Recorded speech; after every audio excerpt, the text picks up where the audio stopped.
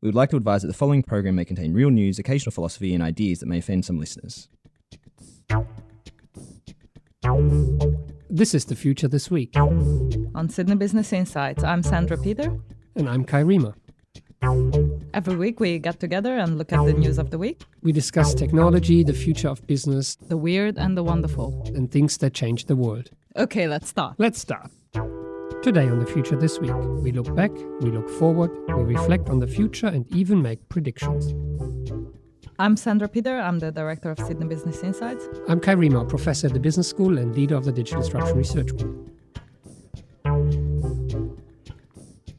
Hello. We're back. For season 7. 7 seasons. That's a lot. Happy New Year. Well, we haven't done the 7th yet, but yes, happy Gregorian New Year, happy Lunar New Year. Yep, all of them. Happy New Year. Happy New Decade. Well, that remains to be decided. We're not End of getting into last or beginning of next one. Yeah, one of those. But, 2020 it is. Woohoo! Oh, yeah. And as every year, Megan is back. Welcome back, Megan. Megan, who makes us sound good. And keeps us honest. Well, to a degree. So, since it's the beginning of the new year, we have to start with an episode on predictions. So we did this last year. This year, maybe we should have a look at how well the predictions from last year played out. Reminding everyone, these were not our predictions, but the ones that we found all over the internet in magazines around every December, January. Yep. The who is who will come out and pronounce what the year ahead will bring. Yeah, last year we had the Washington Post tech predictions, CNBC's predictions, Sydney Morning Herald, IBM, Deloitte, the New York Times, and they all pretty much revolved around similar predictions. So usually you take a piece of tech and then pronounce how and why this will be a big thing in the year ahead. So in 2019, the New York Times predicted that virtual assistants would become an even bigger thing. I know you have, is it Alexa, is it Google? One of those lives in your home. Has it gotten any better last year? No, it has gotten slightly worse, I feel. Well, we tried to introduce some added degree of privacy to it, and it stopped being helpful. It forgot everything. Which was also a trend last year, IoT security. So I feel those two trends, security of IoT devices and virtual assistant, merged and didn't quite agree with each other. Because incidentally, IoT security was the second prediction in that New York Times article that talked about virtual assistants. And I think we mentioned at the time that, yes, that would be a thing in 2019 because it was already a thing in 2018, and it surely is a big thing in 2020 still. The fact that we have more and more devices that are connected, many of which come with standard passwords and virtually no security, providing all kinds of backdoors into corporate networks. And we've done a few stories where security and IoT came together. We've talked about Ring, the doorbell company. Yeah, there was big stories around how that information is not entirely private and is being used and sold to police departments and has been in the news in 2019 a fair bit. So kudos to the New York Times on spotting this trend that was already in full swing. And then there was 5G. And 5G, as we all know, new upgraded mobile technology with even more bandwidth, has been and probably will be in the predictions for the next coming years because it is arriving every year now.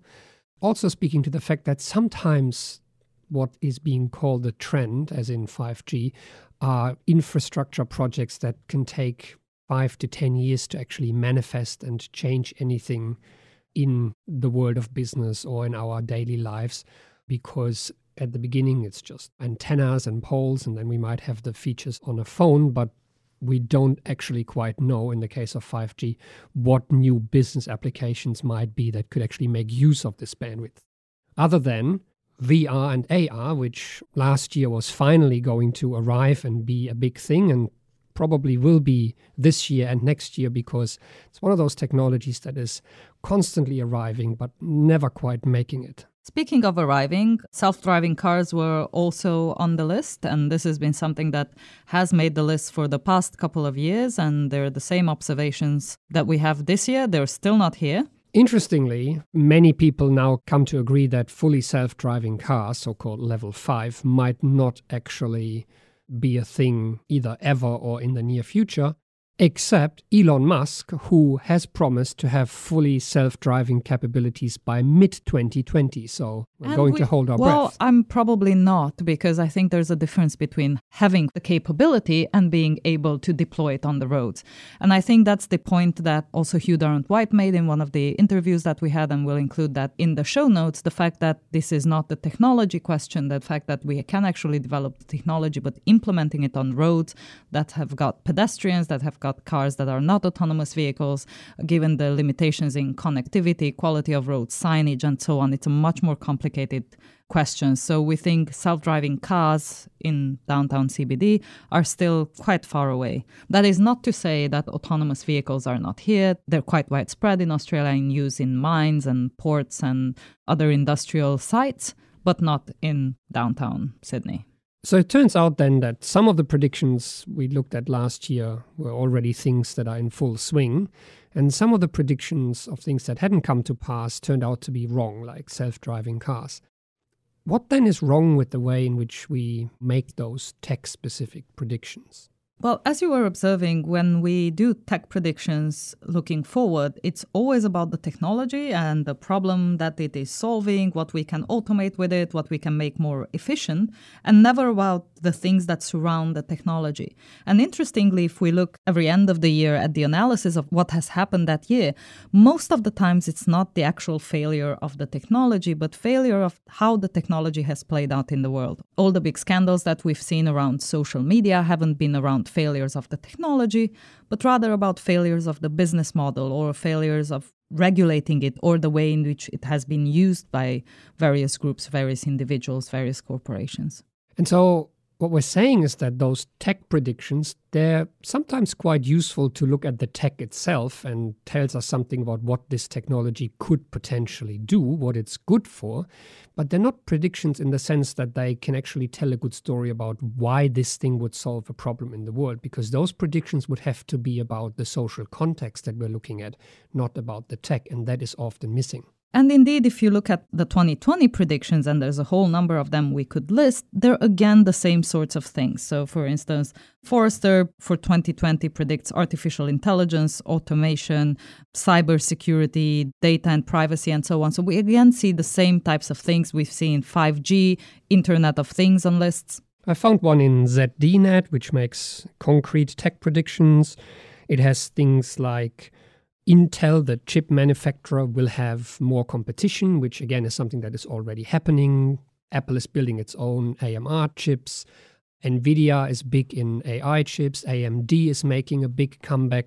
So that's something that is well in train. We get 5G again. We get VR again. AI will be everywhere. Sure, it will be everywhere and nowhere. It's also comes in here that, nowadays any algorithm that makes some kind of prediction is going to be called AI. So we have a bit of a naming issue here. And it also predicts that AI will cause problems. But we've been discussing this for 2 years now, the various problems that AI have. So again, not quite new. Security of IoT devices again, and then cloud computing is a thing that keeps evolving. So these are all things that we need to keep an eye on in 2020, but they're not necessarily things that are completely new because they're just extrapolations of things that are already well underway. So the two of us sat down earlier and we realized we would basically be doing the same first podcast every year. So we thought, how else do people think about the future? And we realized that there's a whole slew of other articles that only look at the really big trends. And in that category, we had climate change, climate emergency at the forefront of all conversations, certainly here in Australia, but around the world. The second one would be the fallout from big tech and the discussion of the new economic logics that underpin the digital economy. And then there was the uncertainty and instability surrounding trade tensions around the world as the center of economic power slowly shifts from the west to the east. So we have the Trump trade wars and Brexit, and we have all kinds of geopolitical economic issues that are unfolding. The interesting thing here is that we said that many of the small-scale tech trends are too isolated, too reductionist, only looking at at tech, these bigger themes, they are so big that they are actually interconnected and very hard to isolate. So we look at the World Economic Forum in Davos just recently, and we realize that matters of global social inequality, economic inequality, climate change, and also new logics of communication and big tech around disinformation and fake news. These are big problems that are all interconnected. Even the inequality now plays out in the digital space where some people can afford privacy and others not. So we have these bigger topics that are certainly pernicious and really relevant, but they're almost one big problem that really requires some thinking and untangling. So these problems tend to converge. What we need here is a bit more of a structure to deal with problems at this scale. And I think, Sandra, you just got off camera recording new videos around what we at the business school call megatrends. Yes, indeed. So at the business school, we look at 6 megatrends that drive the future globally. And for many of our listeners, these are quite familiar, things like impactful technology or demographic change, economic power shift, climate and resource security, what we call the amplified individual and rapid urbanization around the globe. And whilst these trends are big and they play out over 25 years or more, and they've been in play for quite a long time, and we have a fairly good understanding of the dynamics in them, they are very far removed from the Internet of Things and virtual assistants conversations that also play out in the media. So I think what we realize today is that if you think about the future, most of the stories that we've done over the years have not been in either of these two camps. Most of the way we thought about the future and most of the interesting insights we have gained somewhere in between. So what we try on the podcast is to expose the kind of connective tissue that brings together the developments in technology and in business and those larger trends that drive the world economy and societal change. So rather than looking at singular trends, things like the Internet of Things or superannuation, and rather than just analyzing big sweeping movements such as demographic change or an aging population or rapid urbanization, what we try to do is make sense of the future, but by analyzing how these trends play out in day-to-day life. What we try to do is make sense of how they interact with societies around them, with economic, political, and cultural settings. So, for example, many of our listeners will remember Old Town Road, which is now our most successful episode ever. It was also our 100th, where Lil Nas X, a boy from Atlanta, Georgia, was able to catapult his country trap song to the top of the Billboard country charts by way of using the Chinese platform TikTok.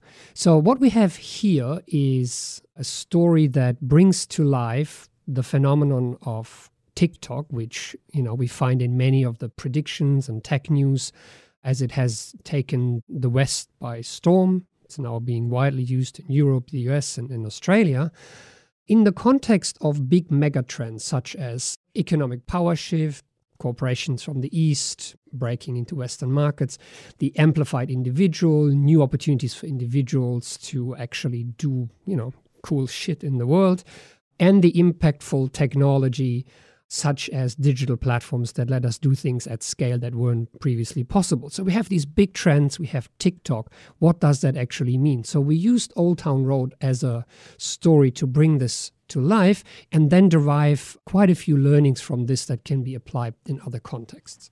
And this has really allowed us to disclose two things. And on the one hand, it was this inability to predict areas of impact or what will be really interesting about the trend. It was very easy to say that TikTok will be big, but it was very difficult to say in what ways that would matter. The second thing it allowed us to do was, in the context of Old Town Road, understand the mechanism that was at play. And we want to remind our listeners that the way the story was first portrayed in most Western media was as a story of either singular success or as a story of potential racism, as the song was removed from the country charts and then made it back in when a white musician contributed to the track. But what these stories failed to recognize at that point was that this was a story of disruption, of the way a Chinese tech platform plays within a traditional industry such as the country music industry. Or take as a second example, one in the context of the Internet of Things, IoT, connected devices. This was a story we've done last year as well about the doorbell camera firm Ring. And Ring sells a camera-enabled doorbell, which comes on when you ring the bell, or can, through an embedded motion sensor, wake up when someone walks up to the house and record the movement. And so the pictures that are being recorded can then be transmitted to your mobile device, even if you're not at home, and can also be uploaded to an online platform. So this is a classic example of the Internet of Things, which, let's remember, every prediction has on the top of its list. And we can set this in the context of megatrends such as impactful technology, the amplified individual that can use technology to do new things, in this case, gain a sense of security, in the context of the urbanization megatrend, where we have new neighborhoods of people who might not know each other as more and more people move to cities and that need a sense of security to feel safe at home.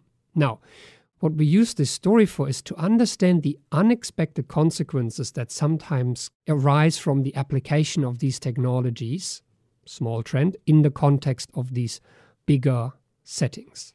As this footage was being uploaded to the company, but also shared with people in the neighborhood, it made people aware of more and more incidents. Many of which were quite innocuous, but also it made people more aware of crime than there was actually happening, in the process leading to the opposite outcome as intended, which was, to get a better sense of security, and many people getting more worried by having all this information available. This story also allowed us to highlight the paradox of data. The fact that implicit in most tech predictions is that more data, whether we get it through IoT, whether we feed it to algorithms, will in all cases lead to better decisions and better outcomes. Yet this case showed that this is not necessarily the case, and we were able to illustrate just how these mechanisms work, thereby placing the predictions around the use of data and Internet of Things in a bigger context. So our promise for the year is that we will continue to not only look at the trends that are unfolding, but to find the kind of stories that can bring those to life and help understand how the worlds of technology, business, and trends interact. So in Season 7, we will once again look for those stories that help us understand something interesting, something novel about the future. We can all make predictions about the next technology to take the world by storm, or the next business practice, or the next IPO. But understanding what will matter in the future of business requires listening to Season 7 of The Future This Week. But before we go, we always get asked to make predictions about the year ahead. We always explain to people that we're really not in the business of doing predictions. And if you're trying to understand the future of business, predictions are not the way to go. So we decided to, after all, come up with some predictions of our own. And this is what we've come up with. There will be heated debates on social media about whether 2020 is the last year of the previous decade or the first year of the new decade. Well, we predict that by December we will variously greet each other either with, wow, it's been a long year, or I can't believe the year has gone already. As every year, VR will have its breakthrough year again. 5G will keep arriving and make its way into the tech predictions for at least the next 5 years. A new service will be launched reminiscent of chat roulette, this time connecting hacked web and security cams. The service will be so popular, DIY videos for how to hack your own cam will trend on TikTok. Self-driving cars will arrive on the streets of Sydney, but after a week of testing, they will be too scared to share the roads with humans, especially Sydney cyclists. In 2020, Earth will once again experience summer and winter simultaneously. An Australian academic... Is that you? It might well be. So an Australian academic will launch a class action suit against a number of large US-based corporations for using seasoned language in its product announcements, accusing companies of being openly hemispherist by using phrases like, the new phone will be released this fall or this spring. There will be more fake news on Facebook, and President Trump will keep tweeting. With the rise in automation, more humans will engage in uniquely human tasks such as feeding data to algorithms or cleaning up the mess from algorithmic malfunction. And Sydney Business Insights will launch its 8th season of The Future This Week in the second half of this year. And we might be right on at least one of those. And that's all we had time for today. See you soon. On the future Next week. this week. Yes, but next week. On the future this week. Next week. Thanks for listening. Thanks for listening. This was The Future This Week. Made possible by the Sydney Business Insights team and members of the Digital Disruption Research Group. And every week right here with us, our sound editor Megan Wedge, who makes us sound good. And keeps us honest. Our theme music was composed and played live on a set of garden hoses by Lindsay Pollack. You can subscribe to this podcast on iTunes, Stitcher, Spotify, YouTube, SoundCloud, or wherever you get your podcasts. You can follow us online on Flipboard, Twitter, or sbi.sydney.edu.au. If you have any news that you want us to discuss, please send them to sbi@sydney.edu.au.